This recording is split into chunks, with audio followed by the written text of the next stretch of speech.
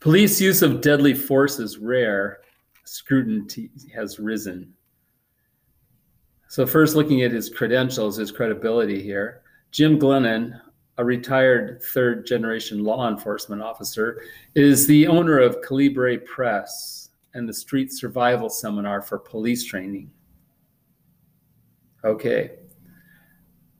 So he was a law enforcement officer.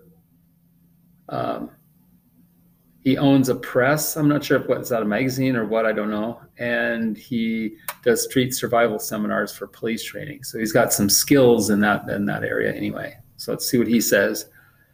It's hard to find any justification for the shooting of Walter Scott, especially when the video the world is viewing shows the officer dropping his taser next to Scott after radioing. Shots fired, and the subject is down. He took my taser.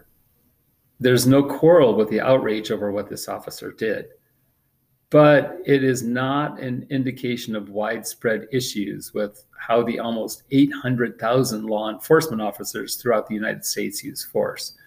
And the stats more than bear that out. Statistically, officer use of force has been low for many years. We don't train near adequately enough, or sometimes even in the right ways, but we rarely use force. The FBI looks at use of force from many perspectives, and the statistics are available to prove that in the majority of the cases where force would be an option, officers now avoid it. But as Mark Twain said, there are three kinds of lies: lies, damned lies, and statistics. FBI stats won't sway the naysayer, but officer use of force is definitely infrequent. YouTube-inspired outrage only exacerbates, makes worse, the difficult task of balancing personal safety and public protection for cops who care. What is up, however, is viewing videos of actual police incidents by the general public. These videos, after years of watching Law & Order, NCIS, and TJ Hooker reruns, present quite a contrast to expectations and skewed paradigms. Skewed paradigms are like, paradigms are kind of ways of looking at reality, and skewed is like off balance, off kilter. So off balance ways of looking at reality. Reality often isn't as pretty or neat as Hollywood would imply. So cops become cartoons, not people. Too many we're buffoons and thugs and racists, and anyone can confirm these biases with simple Google searches that create worlds that don't exist. But living in the cop world for over 30 years has proved to me unequivocally that the vast majority of those in law enforcement are honorable. Unequivocally meaning undisputable. It's just a fact. The vast majority of those in law enforcement are honorable people. Almost all of them got into this profession because they wanted to help people. They live in the world that everyone else avoids, a world of mayhem, tragedy, senseless violence, and unspeakable uncaring by segments of the wider society. I train cops for a living. In our training, we show videos too, dozens and dozens of videos depicting officers being murdered during routine encounters with nonviolent or unarmed subjects. Those same videos never seem to make national news or cause violent protests. And the toughest part of this job is the balance. Trying to balance safety while under the kind of stress most people will never experience is incredibly difficult, and it's not getting any easier. This now routine default of impugning law enforcement, impugning means like saying bad things about, with bias labels, racist, jackbooted thug, and worse, is disingenuous. It's like is not real. It's dangerous and cheap in this age of YouTube-inspired outrage. Walter Scott's death should end public's denial of police victimization of blacks. So on to his credibility here. Walter Katz, a former public defender, was part of a task force that challenged convictions in cases brought by corrupt Los Angeles police officers in the Ramparts case. He's a member of the National Association for Civilian Oversight of Law Enforcement and has been a part of the Office of Independent Review, monitoring the Los Angeles Sheriff's Department. So when you look at his credibility, what characteristics, what things did he do? What are his credentials, so to speak, that give him believability because of what he knows for the reading of this article? So circle that stuff. There's a phenomenon in the United States which most of the public is unwilling or unable to fully acknowledge. The killings by police of unarmed Black men and boys is akin to climate change. It means it's kind of like climate change. For many, seemingly no evidence will convince them that there is a relationship between race and police violence. The justifiably outraged reaction to the apparent murder of Walter Scott suggests that the denial may be finally wearing off. Now is the time to confront that denial and ask whether the reforms that are typically called for, reforms or changes in policies, that the reforms that are typically called for are sufficient, they're enough to combat or to fight an obvious disparate impact on Black Americans. So you've got a lot of people that feel that there is no connection between race and police violence. And then you have that total outrage reaction to the apparent murder of Walter Scott.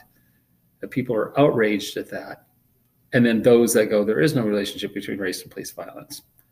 That's the weird impact on Black Americans it's talking about there. So the shooting made clear that some cops lie and think they can get away with murder. And the victims are disparately, and that's Black, overridingly or mostly could be kind of a way to look at that, Black. For years, Black Americans and their allies have been saying that officers are killing Blacks with impunity. And you know what that is from Romeo and Juliet. With impunity. Without with being able to get away with it, without any consequences.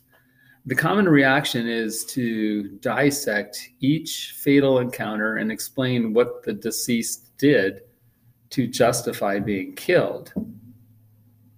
This allowed the majority of the public to sort of disengage from the conversation, not take part in it, kind of stay away from it, just kind of put it in a box somewhere, put it away, and write off each death as the person who died, the deceased, the person who's died's fault. It's their fault. So what the shooting of Walter Scott tore off was any pretense of a legal justification that he was posing an imminent threat to Officer Michael T. Slager. So his shooting kind of pulled apart that whole idea of disengaging from what's going on and just kind of going, well, it's the fault of the person that was killed. Because it overwhelmingly seemed that it was the officer killed that Black man. So what's still missing is any evidence of racial motivation. The circumstantial evidence, though, is strong because each questionable death seems to occur when the civilian is Black or brown, be it on a North New York City sidewalk, the back corner of a suburban Walmart, or park in Cleveland, or a field in South Carolina. The recent President's Task Force on 21st Century Policing addressed racial bias and recommended better collection of demographic data of police encounters and the racial composition of police departments and the adoption of policies prohibiting racial profiling. So racial profiling is looking at a particular race and from that determining that they are a risk. They're like sort of like that enemy, so to speak, in that one article. And this kind of harkens back to yesterday's article from the one gal about that need for much more comprehensive demographic data, more data on these police encounters to have a much better picture of what's going on. So those recommendations from the task force have to be expanded upon and implemented. So he's saying, first and foremost, the dearth, that means like the tons and tons of data that's out there surrounding the lethal use of force must be eliminated.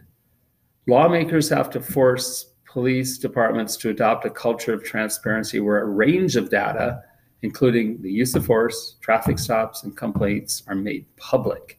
That's transparency, so you can see it.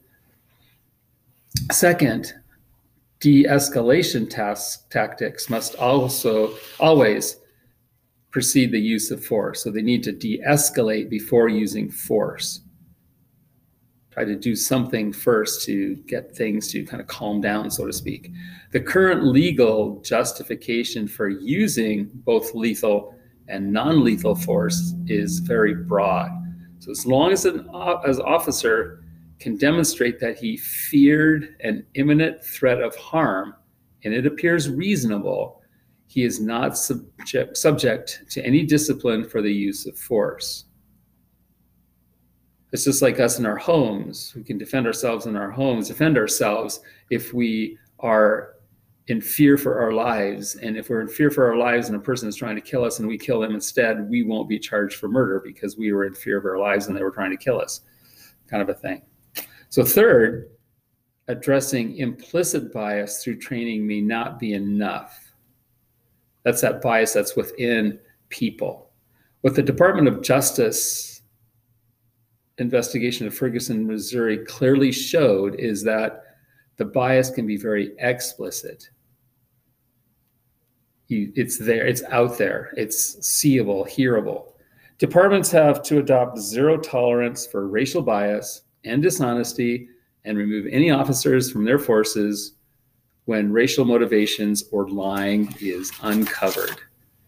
And then finally, investigations of deadly force incidents must be far more robust meaning like much more complete and comprehensive, looking at lots more than just sort of letting, sweeping the crumbs under the rug.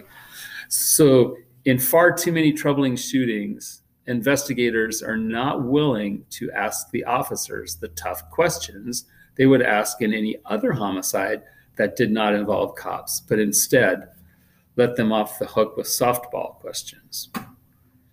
So there are no easy answers, but the killing of Walter Scott demonstrates once and for all that some cops lie and murder and think they can get away with it. As long as the public was in denial that that approach worked, when the public wasn't really involved in what was going on and whatnot, it worked to get away with murder and lie. Now the burden is on all of us, police departments and their political leadership, to say enough is enough.